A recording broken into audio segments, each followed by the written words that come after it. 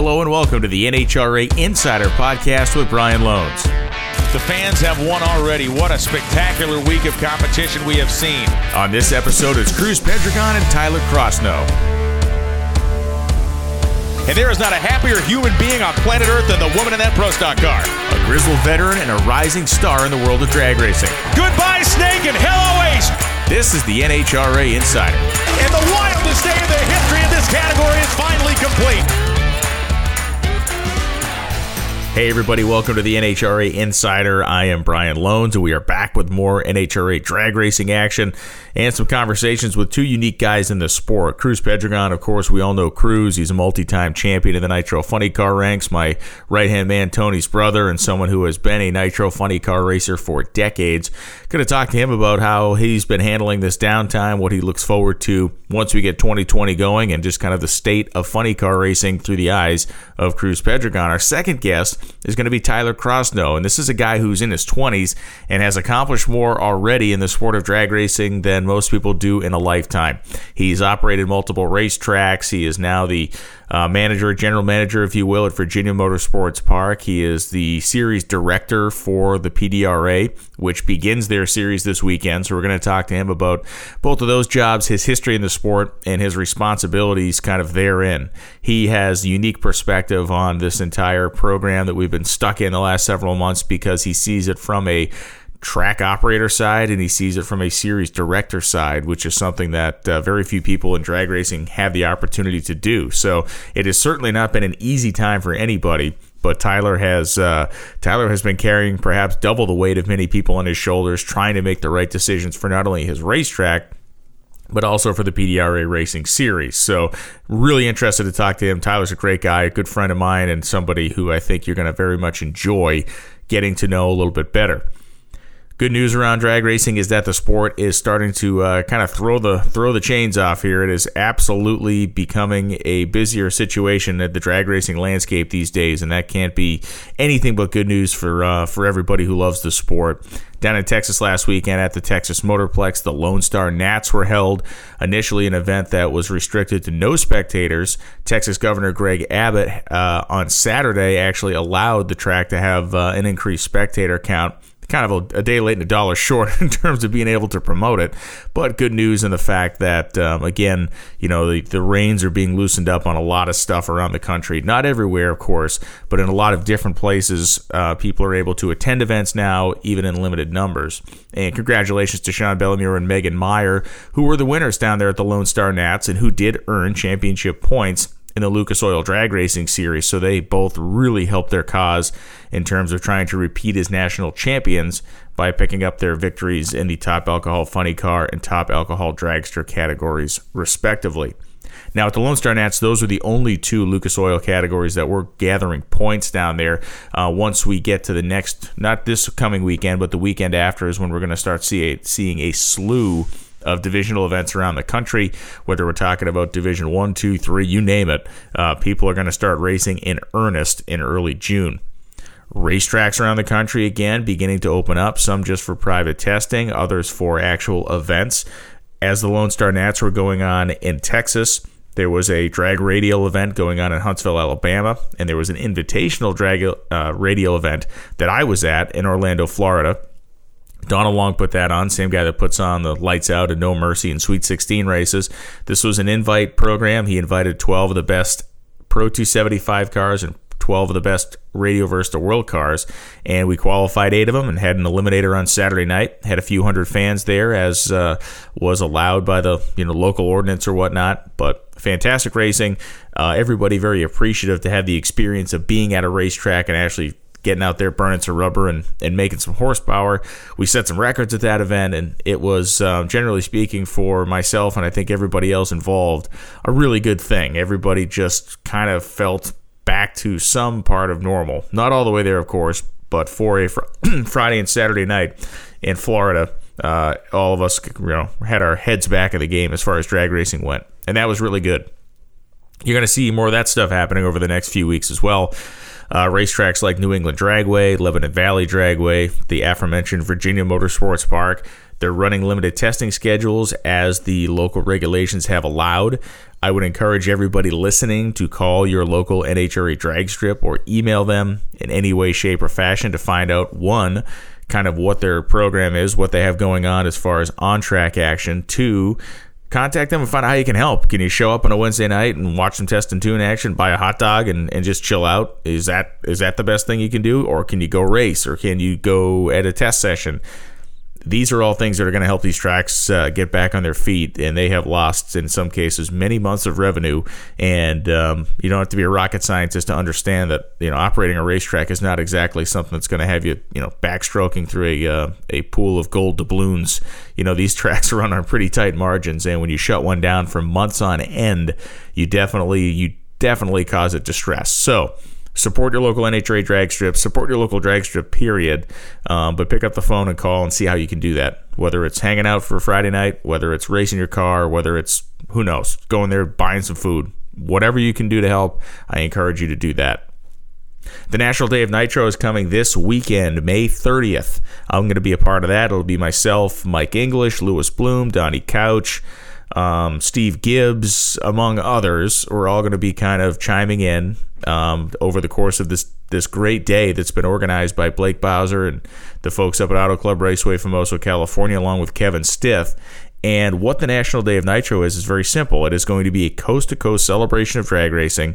We may not be able to get a lot of these cars we're going to see run to a drag strip because of the rules as they've been imposed on us recently, but that doesn't stop anybody from firing them up, and that's exactly what this is going to be. There's a huge list. We have a huge list of cars and boats. We're ranging from top fuel hydroplanes to fuel altereds to classic machines to modern funny cars to NHRA full-on Mello Yello series cars, injected engines, blown engines, and it's going to be great. So you're going to have kind of a live PD of nitromethane. That's what we've been calling it on our planning calls here. Meaning that whether it's me, Lewis, Mike English, whatever announcer happens to be on at that moment, we're going to have a little bug in our ear, and they're going to say, okay, we're going to Wichita, Kansas, and it's this team. And then we'll pick up that feed and show you that car idling and cackling away and running. And then maybe we go to the West Coast, or we go down south, or we go to the Northeast. That's what this is going to be. It's going to be a drag racing, nitro burning version of live PD. And you can go to nationaldayofnitro.com to watch. It's going to be on Saturday, May 30th, and it will be kind of an all-day affair. We're taking shifts on this thing in terms of the announcing group, and I encourage you to hang out and check it out because it's a great thing. It's going to be a fun morale booster for those places that can't get back on the racetrack yet. And the National Day of Nitro, it is going to be a whole lot of fun. One of the guys participating will be our first guest, Cruz Pedregon, and we'll get to talking to Cruz here in just a moment. Some other big things going on in the sport of drag racing. I think the finalization, if you will, of a national event schedule for NHRA is coming soon. Expecting to hear that, at least news regarding the restart of NHRA drag racing this week or next week. That's just been the buzz around the imaginary halls of the world of NHRA drag racing. So please keep yourself tuned in as best you can to NHRA's Facebook, NHRA's YouTube page, NHRA.com, whatever begins with NHRA and ends with another thing, pay attention to that because that's where a lot of the news is going to be happening and dropping, including here on the Insider Podcast. So we all want to get back to it as soon as possible. We are seeing signs around the country of being able to do that, and I know that NHRA management has been working incredibly hard to formulate a schedule that makes the most sense, that involves the most racing, that gets us in front of the most fans, and gets us the best results we can possibly drag out of the 2020 season. NASCAR guys have been doing a good job and watching a little bit of that stuff. Of course, they're running just an insane schedule, racing at Darlington and Charlotte over the last couple of weeks, multiple races per week, doing stuff with pretty much every series every night, whether you like the trucks or the Xfinity Series or the Big Cup Series. You've not been at a loss for stock car racing on television. Props to NASCAR for getting back out there and really kind of kicking the door down. I mean, it did take someone to do what they did to really move the needle ahead as far as what the rest of us want to do. They are the undisputed 800-pound gorilla of American motorsports, and at times that is a good position to be in. So thank you to NASCAR for the way they've gotten their series off the blocks. It does a lot to pave the way for the rest of us, and if you don't think so, then you're completely wrong. From all the sides of this particular situation that I'm fortunate to see, I can tell you that the impact of NASCAR getting on the racetrack and NASCAR actually producing races and doing it in the manner they have has exponentially helped the likes of NHRA, has helped IndyCar, has helped anybody in any series across the country trying to go racing again. So that's it for my weekly monologue rant. I think we should get to it with our first guest. He is the driver of the Snap-on Tools Hellcat SRT Dodge Charger funny car. He is a multiple-time world champion, and he is one of the grizzled veterans in the Nitro funny car category. Let's welcome Cruz Pedregon, our first guest on this episode of the NHRA Insider podcast. How you doing, Cruz? Great, Brian. Good to be with you. Yeah, it's just got back in town. I was in California for a week, and nice and warm here, which is what we want. You know, I wanted to catch up with you because for a couple different reasons, but the first one is this weekend you're going to participate in this event that is being called the National Day of Nitro, which I think is a really cool deal. And are you going to be firing up, and I guess to explain it to people, what it is there's going to be teams across the country of all different types of nitro-burning race cars firing their stuff up. So which one of your nitro-burning toys will you be lighting off this weekend?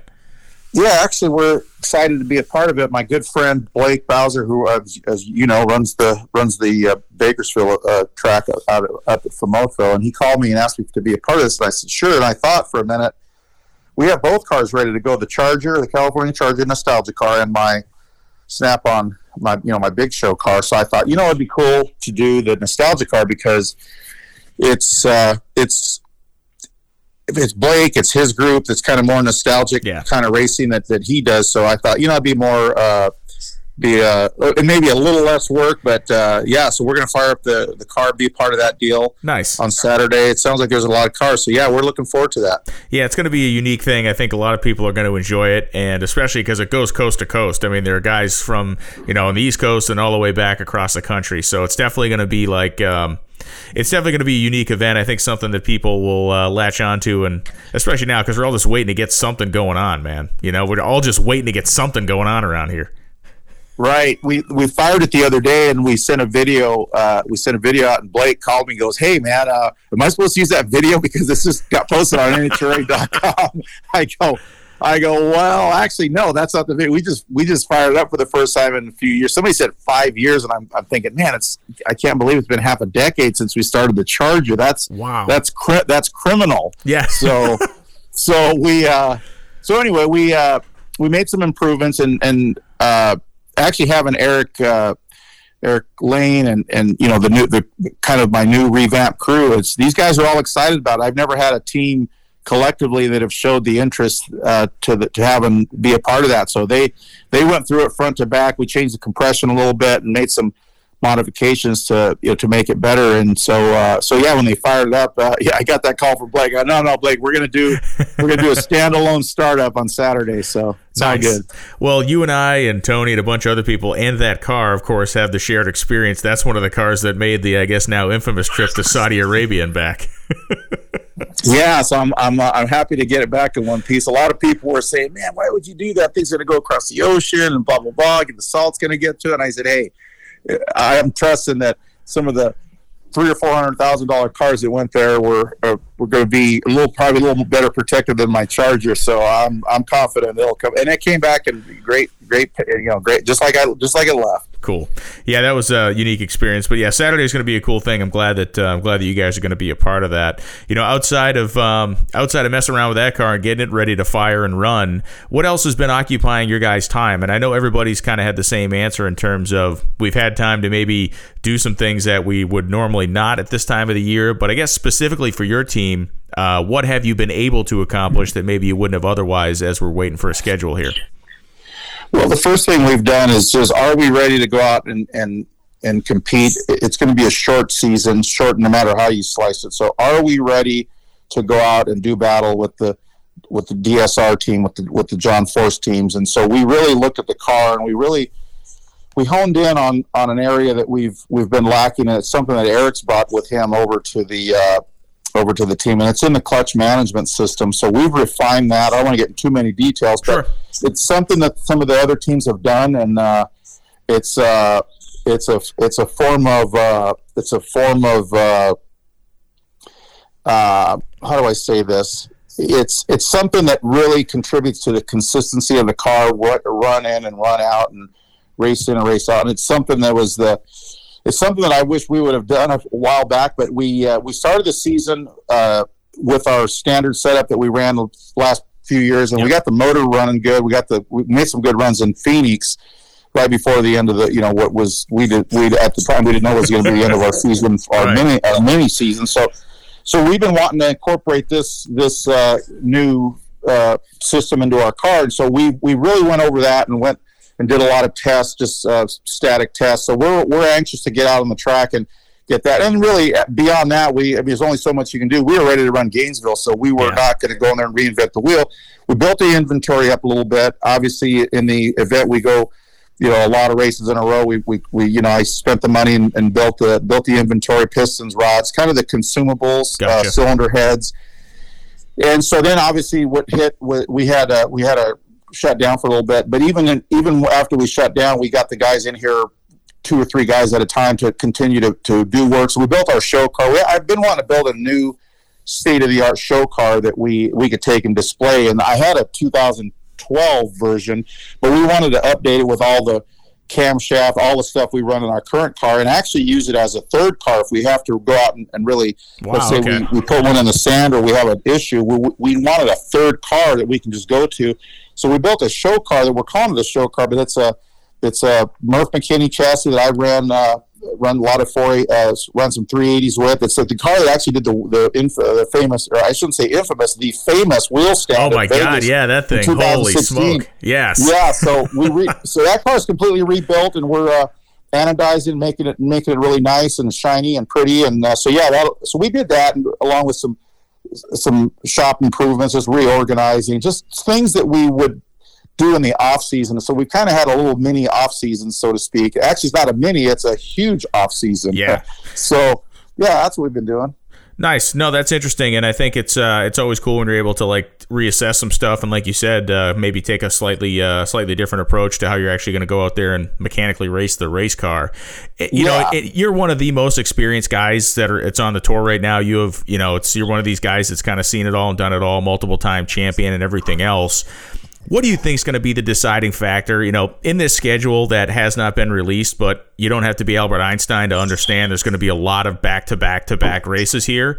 What's going to be the key to succeeding there? Because I don't necessarily think it's going to be the full-on guys that can throw the hammer down every run that are going to win a championship this year. I feel like the guys that can survive this thing, what is it going to take to survive this successfully, I guess is my question.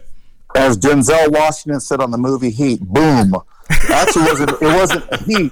It was Training Day. Sorry, I got my movies mixed up. You just nailed it. I think you're going to see some underdog cars come in there. Maybe Dell with Alexis's car. People that in the past have done well at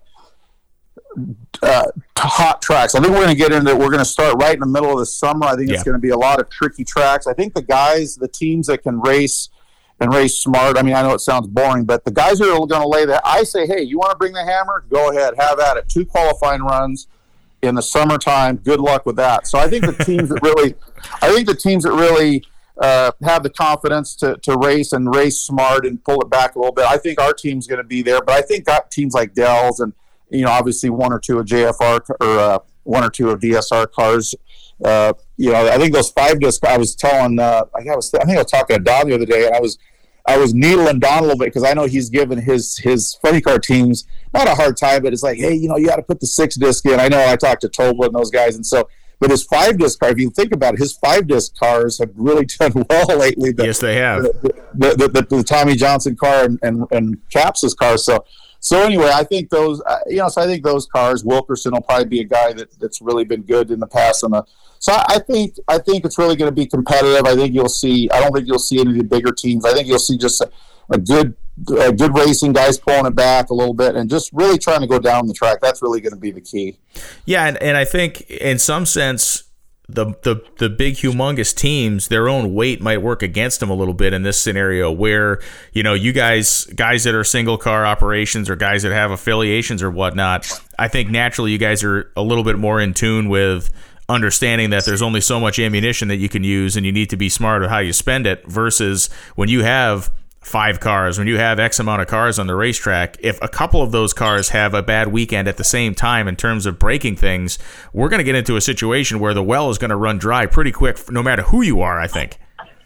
Yeah, I think the teams kind of operate as individuals. The more I got to know and learn a little bit more about the inner workings, thanks to Eric. Eric's been tremendous in coming on board with us, but he's also brought a little more insight that I thought I knew. He brought stuff that I didn't. I thought I knew. Oh yeah, I know what these guys do. But he was in the. If you think about it, he was in the trenches with Jimmy for many years with the JFR team and Jimmy Prock, and he's been there with for many years with Caps's team. So he really brought some things that I didn't realize, that the teams maybe operate a little more separate than I thought they did.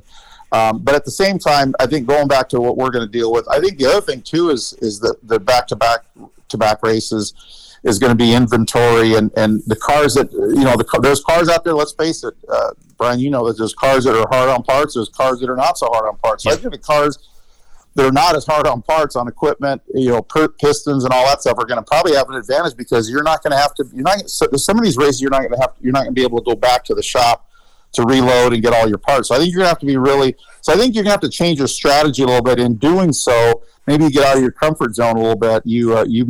That's why I think the mix. I don't think you're going to have the predictable guys running the same as you saw in Pal. I think you're going to have guys with a different approach, and that's what I like. I think the fans are going to love it, because you're not going to know what to expect. Yeah, I think that's right. And in my mind, just in the sense of just being normal human beings, I feel like. One, because there's no countdown, which means you have at least in my perception, a little bit more added pressure on each individual round that happens from the beginning on out. And two, because we're going to see so much of each other in a concentrated period of time, you can't tell me that there's not going to be some tempers flaring up at some point during the middle of this whole craziness or by the end of it. I feel like there's going to be some fireworks at some point. Yeah, think about this. We get these 4 runs to qualify, and if you lose that first run, let's say you go, and we've done it a lot of times. So let's say you go out there, it's Q1, man, you miss it, and then you misfire because you're trying to go fast on the Friday night run. Well, now the pressure's on, because now you're not in the field and there's 2 runs left. That puts a lot of pressure back on the drivers, the teams, the crew chiefs especially. So think about this. We know going into the deal, we don't have 4 runs. We have 2 runs.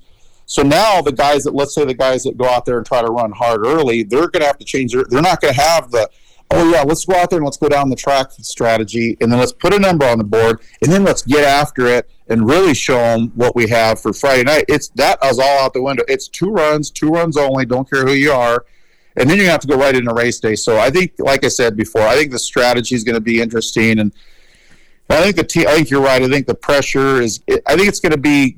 Actually, to be honest with you, I think some good things have come of this. Obviously, it's not a good thing any of us wanted. It's been tragic in some families. I'm glad we're, at least my immediate family, safe. But there's something that's good's going to come out of it, and I hope it's good, close competition. And I hope you have.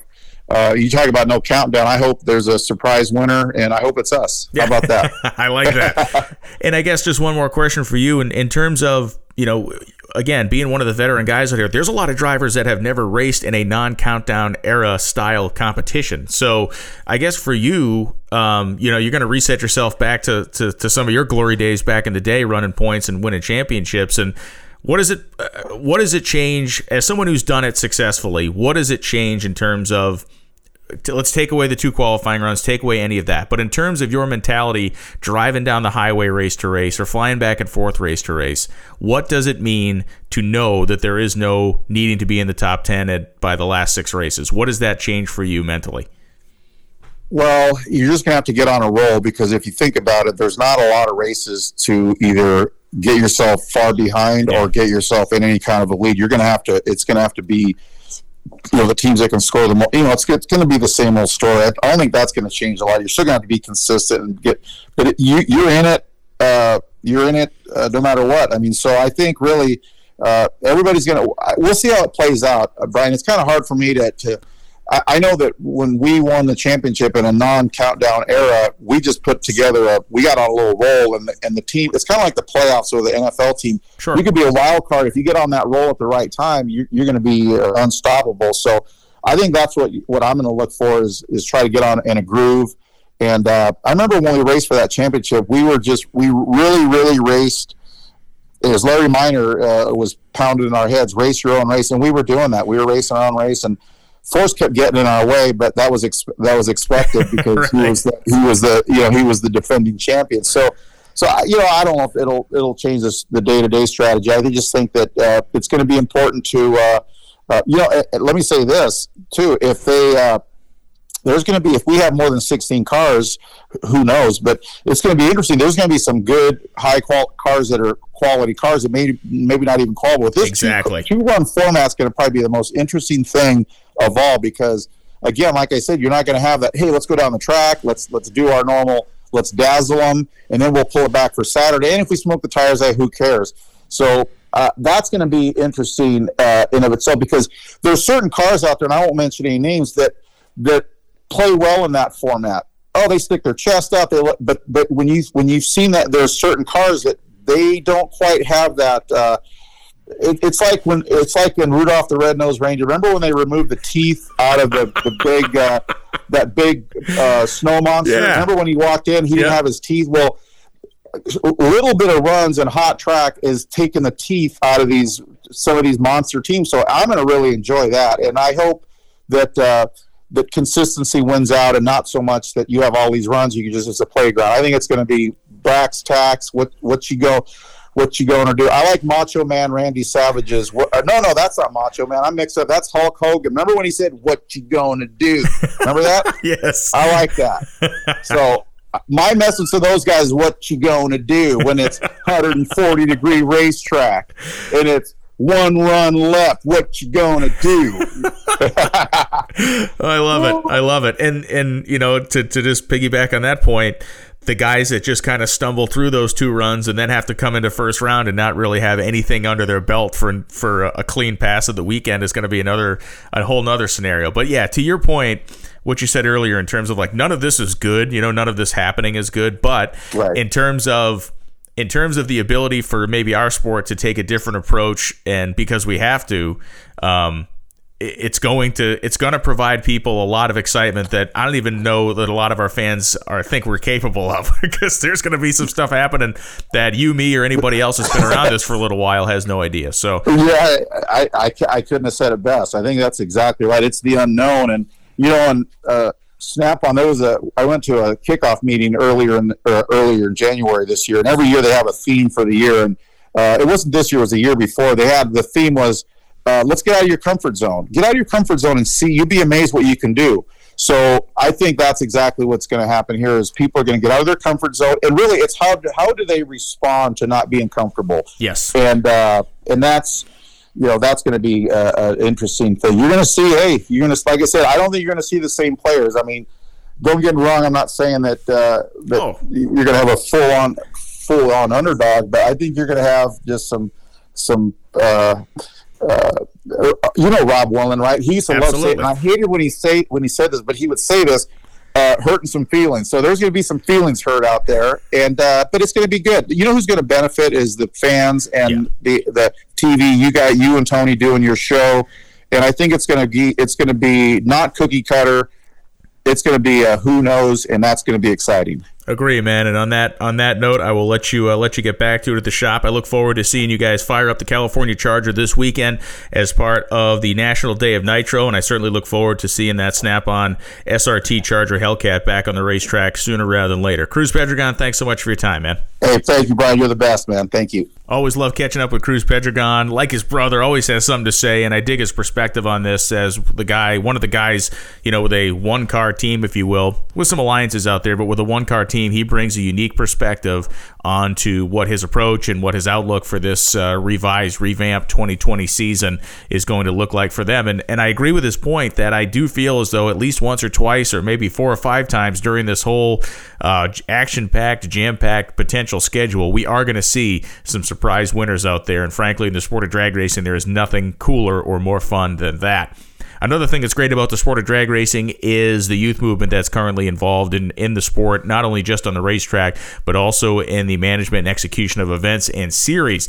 The next guest we're going to have on the podcast here is Tyler Crossnoe. Tyler's a guy who is highly accomplished in the sport of drag racing, and he has not even turned 30 years old yet.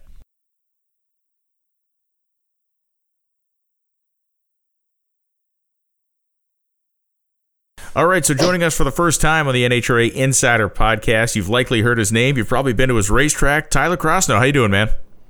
Doing good, Brian. Thank you for having me. So I want to get people familiarized with who you are before we get into my very intense line of questioning that I have lined up for you here.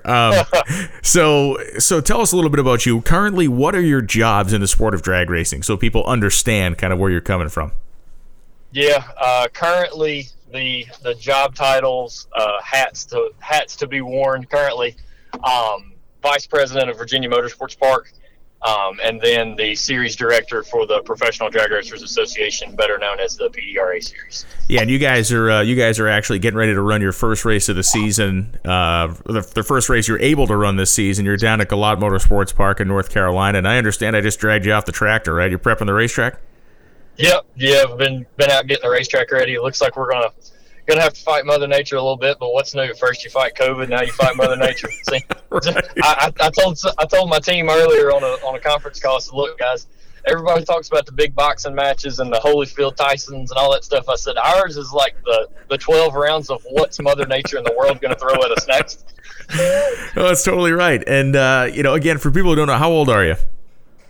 27 years old. So 27 years old, and you've accomplished a lot in this sport, and you continue to accomplish a lot. And your history, you've had involvement in a bunch of different facilities. You've created events, the Outlaw Streetcar Union that has been successful. You administer events like the Shakedown, which happens at your racetrack in Virginia. So you really, and you're a racer as well. I mean, I've seen you race small tire cars. I've seen you race big tire cars. So, you really have had experience on basically every level and every angle of this sport. So I guess my first real question for you is this.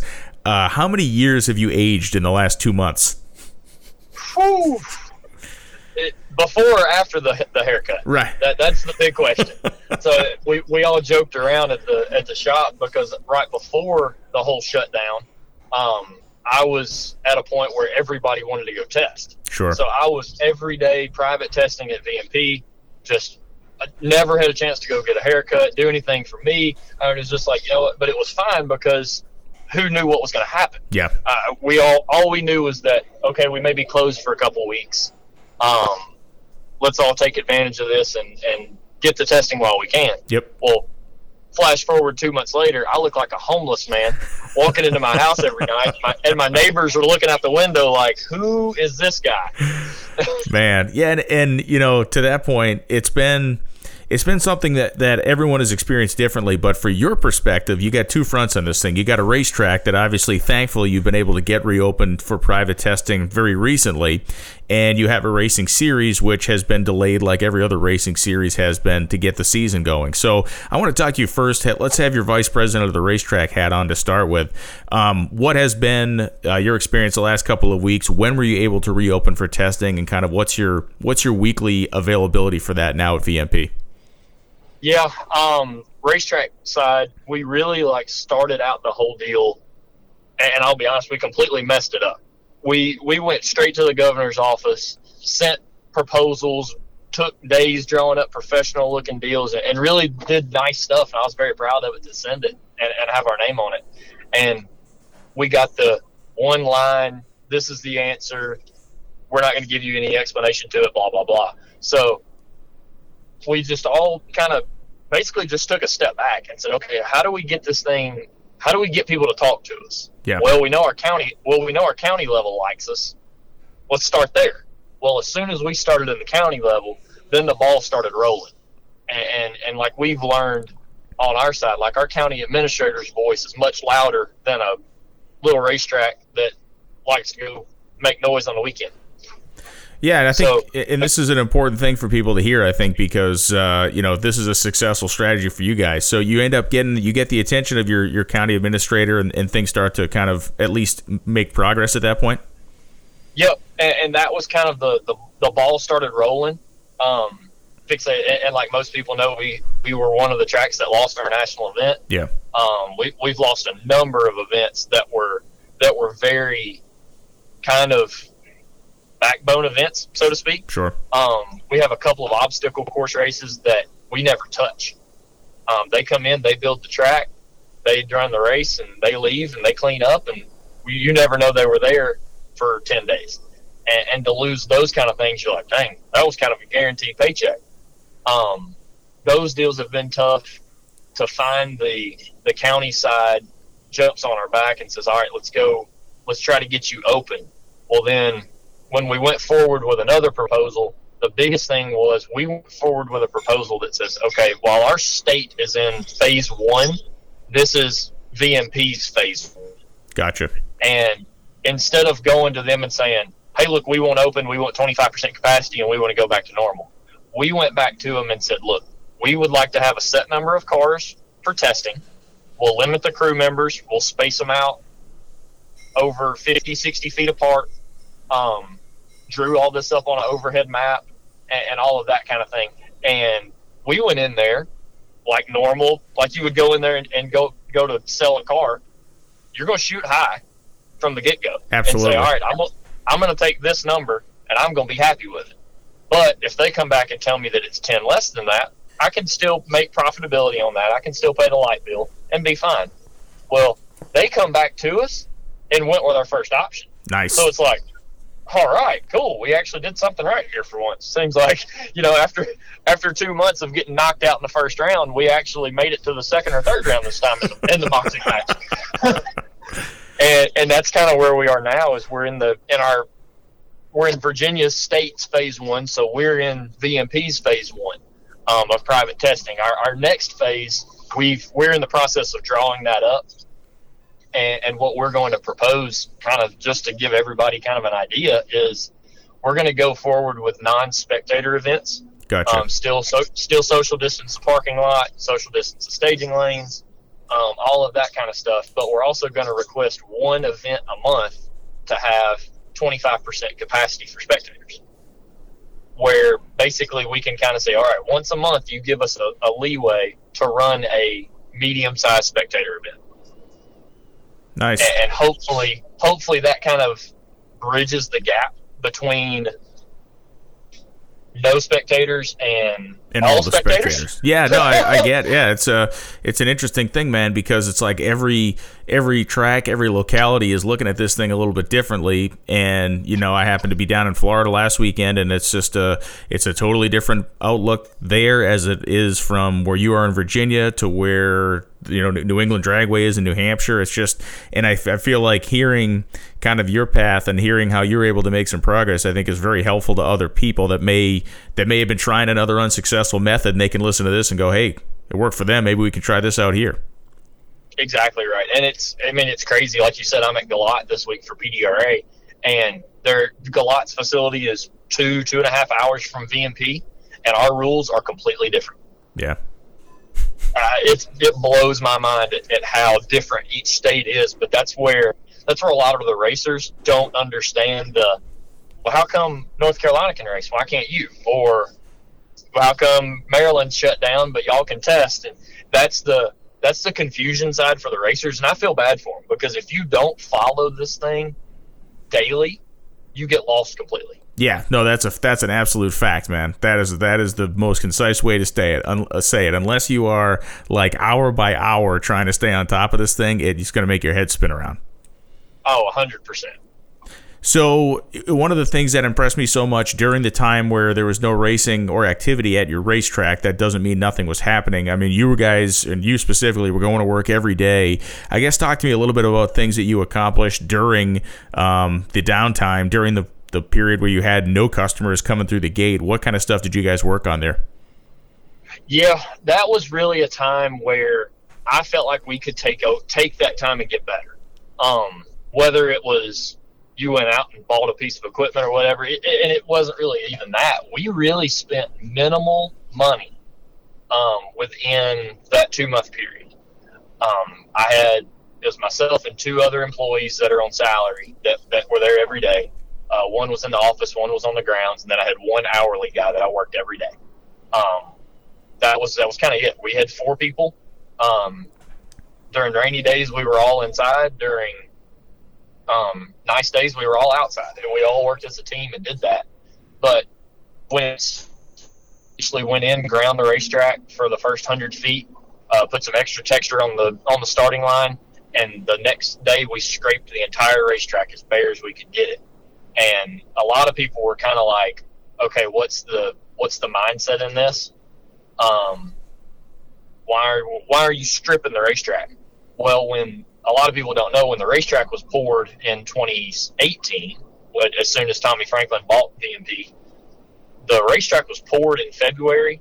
They had 10 days to get it prepped, and they ran a 4-day bracket race on it in 10 days. Wow. So, in my opinion, the concrete never really had a chance to just harden up and get completely firmed up and sit in the sunlight and all that. So we took it, stripped it down as bare as we could get it, and then I honestly feel like that 2 months of just sun hitting it, rain, all of that has made that racetrack better. Nice. Ever since we've gone back to testing,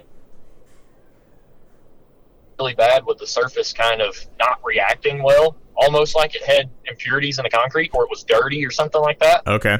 And ever since then, it rained like this past week. I can give this experience. It rained for 4 days in a row. Most people know it rains for 4 days at a racetrack, you have to start over. Absolutely. We went out, blew the racetrack off, let it dry for 6 hours or so in the sunlight, never put a scraper on it, and the next day went 430s on a drag radial with an X275 car. Yeah, there you go. Proof's in the pudding. And right it was there. like, wow. I think that worked, you know? Right. and then, so, I mean, then you come off of the surface, and we've been working on photo cell protection, timing system glitches, anything like that that's, okay, how can you eliminate in the middle of a race trash trip? How do you eliminate this? And what we've done is, luckily, as I mentioned earlier, Tommy Franklin owns the place. He also owns an electric company. I went to his shop. I saw a knockout box one day. And so after that, we took a knockout box, cut the back out of it, and then now that's all our external photo cell protection on the outside of the wall. Nice. Yeah, that's great. So now that eliminates glare. You don't have any kind of trash coming from the grandstands and through the holes and wraps around a photo cell. And, now somebody's 440 dragster just went 390. Right. And they don't know how it happened. And then we also have the same issue of at most racetracks, this is a normal thing. The wind blows every day there. It doesn't matter if it's 97 and sunny or 20 and snowing, the wind will be blowing at Virginia Motorsports Park. So we've made kind of like a U-track deal on the inside of the walls with plexiglass sliders. And whenever we spray the racetrack with glue, we'll have a guy that goes down, closes all the doors. We spray the racetrack, he opens them back up, and you don't have glue overspray on the photo cells, protects them during the week, and you don't have critters living in there or anything like that. So yeah, that's great, man. So really just trying to take things that you sit back and you go, okay, when you're running an event, what's the one thing that slows you down? Is it an equipment failure? Is it a photo cell trash trip? Whatever it was. And we took all those little things and tried to fix all the little things that in the long run look like a big picture. No, that's great, man. That's a very productive use of the time. That's for 100% sure. I really want to talk to you about PDRA now because this series, of course, near and dear to your heart. And you guys are at Galot, as we mentioned, this weekend to get the thing kicked off for 2020. So for people listening to the NHRA Insider podcast that are unfamiliar with the PDRA, give us like the 15-second elevator pitch about what the PDRA is and what you guys are doing down there at Galot.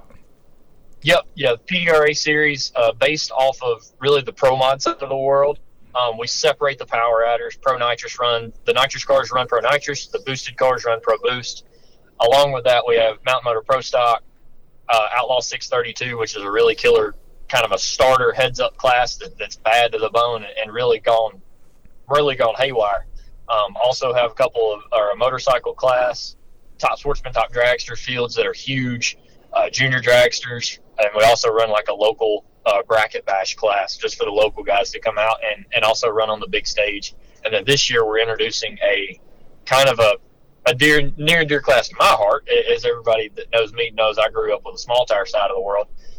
We're introducing a class called Pro Street and taking a couple of small tire classes, meshing them all into one with a rules package, and trying to basically bring relatability of that looks like a 69 Camaro, not the Pro Mod that was up here 15 minutes ago, that actually looks like a real car, and it goes out and goes 390s. That's really our kind of goal with that class, and that could be really cool for the fans in the stands. Yeah, I think it's great. And, the series has continued to grow in popularity, and you have, incredible names are competing at that level, whether we're talking about, John Montecalvo, the champion last year in Mountain Motor Pro Stock, one of the, great legends of that style racing, Jim Halsey, the champion in the Pro Nitrous category last year, the Caruso family. You go down the list, it is a really, really packed house as far as big names go. And also, I think one of the things, for fans of the Lucas Oil Drag Racing Series that relate to Top Sportsman and Top Dragster, you guys run on the 8th mile, and there's no ET minimum, right? So you guys have a situation where, in the NHRA, if you go quicker than 6 flat, we have, major league problems and they drag you out by your ear. But for you guys in the 8th mile, these things are ridiculously quick, and what the competitors are doing as far as accuracy of dialing these 3-second Top Sportsman and Top Dragster cars in is ridiculous. Oh, it's insane. And I tell people that all the time. That's really the fun part of PDRA for the sportsman side, is that you can really go out, turn them loose, and have a good time. And then we also separate the top 16 qualifiers into a class that we call Elite Top Sportsman and then Elite Top Dragster. That separates those two classes off. There's 2 championships. There's 2 purses. It's a completely different deal after qualifying's over. The elite classes will have bump spots that are 401, 402 in both Top Sportsman, Top Dragster. And if you are not sawing the Christmas tree down and then down on the big end knowing how to drive the stripe, you might as well just go on and pack it up. and to think about doing that at 3.8 seconds on the dial-in and say, I'm going to go dial this thing in, it's going to go 382. I'm going to whomp it 3 times and drag the brake all within 4 seconds. You a bad hombre. I don't care who you are. Oh, yeah. No, that's an absolute fact. The stuff that, the way that the driving ability and then, just the ability of giving these racers a good enough racetrack where you can dial a car to 380s or whatever and actually hit the number and do it run after run is a testament to, the work that your team puts in to prepare the racetracks and operate the events. Through all this stuff, none of it is positive, right? I guess we end up taking our positive lessons from things like this probably down the road. A guy your age, to me, it's like, it sounds bizarre to say this, but this is like the best thing that could ever happen to your career, because you've learned stuff at 27 years old in this business over the last couple of months that guys in their 50s have never learned and probably will not take as much away from it as you have. Fair to say or not on that? Oh, 100% fair. I've said that since it began. It's kind of funny. We made some changes in the off season at VMP as far as personnel, and I kind of took a little bit stronger role in the business side just because that's something that I wanted to learn. I feel like I'm pretty stout in between the walls and running a race and prepping a racetrack. But I told Tommy over the winter, I was like, look, I want to learn the business side. I want to know, okay, we went out and did this. Was it worth doing? Do we need to change that before the next one, et cetera, et cetera? And when all this happened, I was like, really? The 1 year that I actually wanted to learn something, you're going to cut my knees out from under me? Like, what's the deal here? But now looking back on it, I'm like, at this point, just in the 2-month span of complete shutdown to now we're about to start the PDRA series and then VMP's starting to open back, looking at the options of things that can change for the greater good of the sport is absolutely insane. This week we're going to debut a time slip program that's paperless, and it all goes to your smartphone. If you lose your time slip that blows across and blows off the golf cart, all you got to do is pull it up on your phone. It's right there on your cell phone, right on the app. And that's just I think that's the tip of the iceberg to how this program can take off. There's myself and a couple of other racetracks are all kind of on this little committee board thing that we've all been talking about, and a couple of us have been on a trail on a new application that lets a racer go in, build their garage, so to speak. They build their car in their garage. They select the event that they want to go race at your given racetrack or series. Their tech card information automatically populates into that event. Your technical inspector takes a tablet and goes and takes it in. And when he takes it in, the tech card goes to the other tablet that's in race control. You never have to fill out a tech card anymore.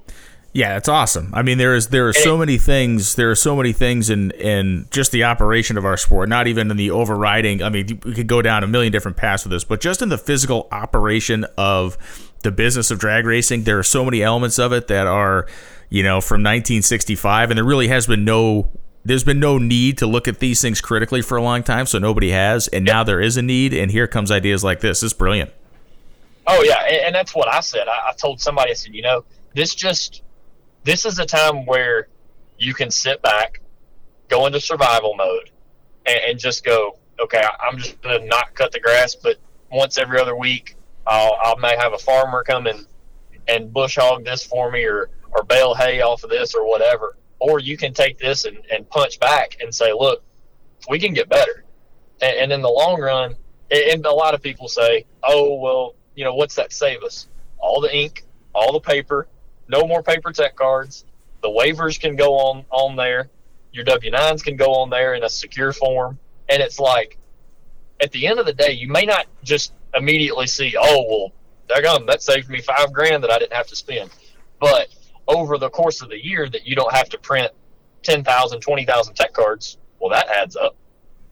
Yeah. And then the time slip printer doesn't blow up because it's all on the app. Well, that's not $500 that has to go out the window. And the paper and the ink cartridges and and even just communicating with your racers, right? If in theory, if they're on this thing, then you as a racetrack or as an organization would have the ability to reach out to them instantaneously via their phones, as opposed to an email blast. I mean, all these things are still effective, but if you can go through that and they can get a push notification of whatever, I mean, it's not just in venue, but when you're going to promote an upcoming event or you're going to poll your racers at the end of the season and ask what they want to see changed or things that can be done better. No, man, this is it. I mean, and that's a particularly specific example of the conversations that people are having around the country right now in terms of, how do we make this better? And, the squeeze, the pressure of, making sure that you don't completely, and everybody's year is going to go in the tank financially. There's no way that you're going to say that, but you got to minimize the depth of the tank, right? So exactly right. So this is all the stuff that comes up. Yeah. I've said that this is a year where, and it's completely, you asked me what my 2020 plan was on December 31st, 2019. And I think me and you had this conversation at SEMA and at PRI. I was coming out of the gate with a Louisville Slugger baseball bat, and all I was trying to do was hit home runs because I was a confident son of a gun. And the racetrack, the series, I really felt like we were in a good spot. Well, then, as soon as this happens, immediate 180, you go complete into Fletcher Cox defense mode, and you're like, hold up.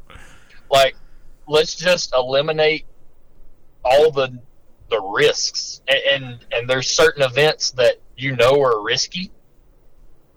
Maybe that event doesn't happen this year. Maybe it gets reeled back, combined with another one. That's really what I've been fighting at VMP now is there's a couple of events that I was going to put a lot of time in and thought, okay, this will build into something. Now I'm at the point of, do I even try that this year?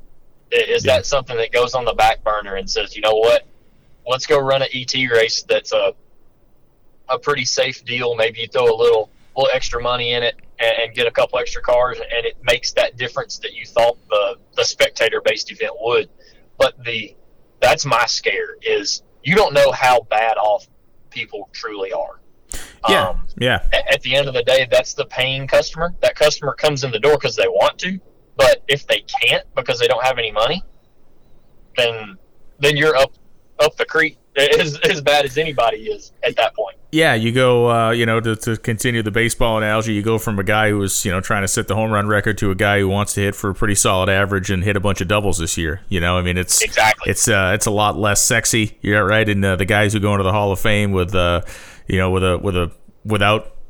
Hank Aaron numbers of home runs or without, a Ted Williams batting average, they're still great baseball players that made the Hall of Fame, but you don't get that celebrity status. But in my mind, for what you're doing and approach-wise this year, certainly seems to, one, follow what the industry trend is, and two, certainly seems to be the smart play financially. Like you said, you got to pick your spots. And if you're going to make an event investment in 2020, you damn well better be sure that event investment is going to give you something back other than a couple of splashy headlines somewhere, Yep, exactly. And that's where I feel like a lot of people are kind of back and forth on.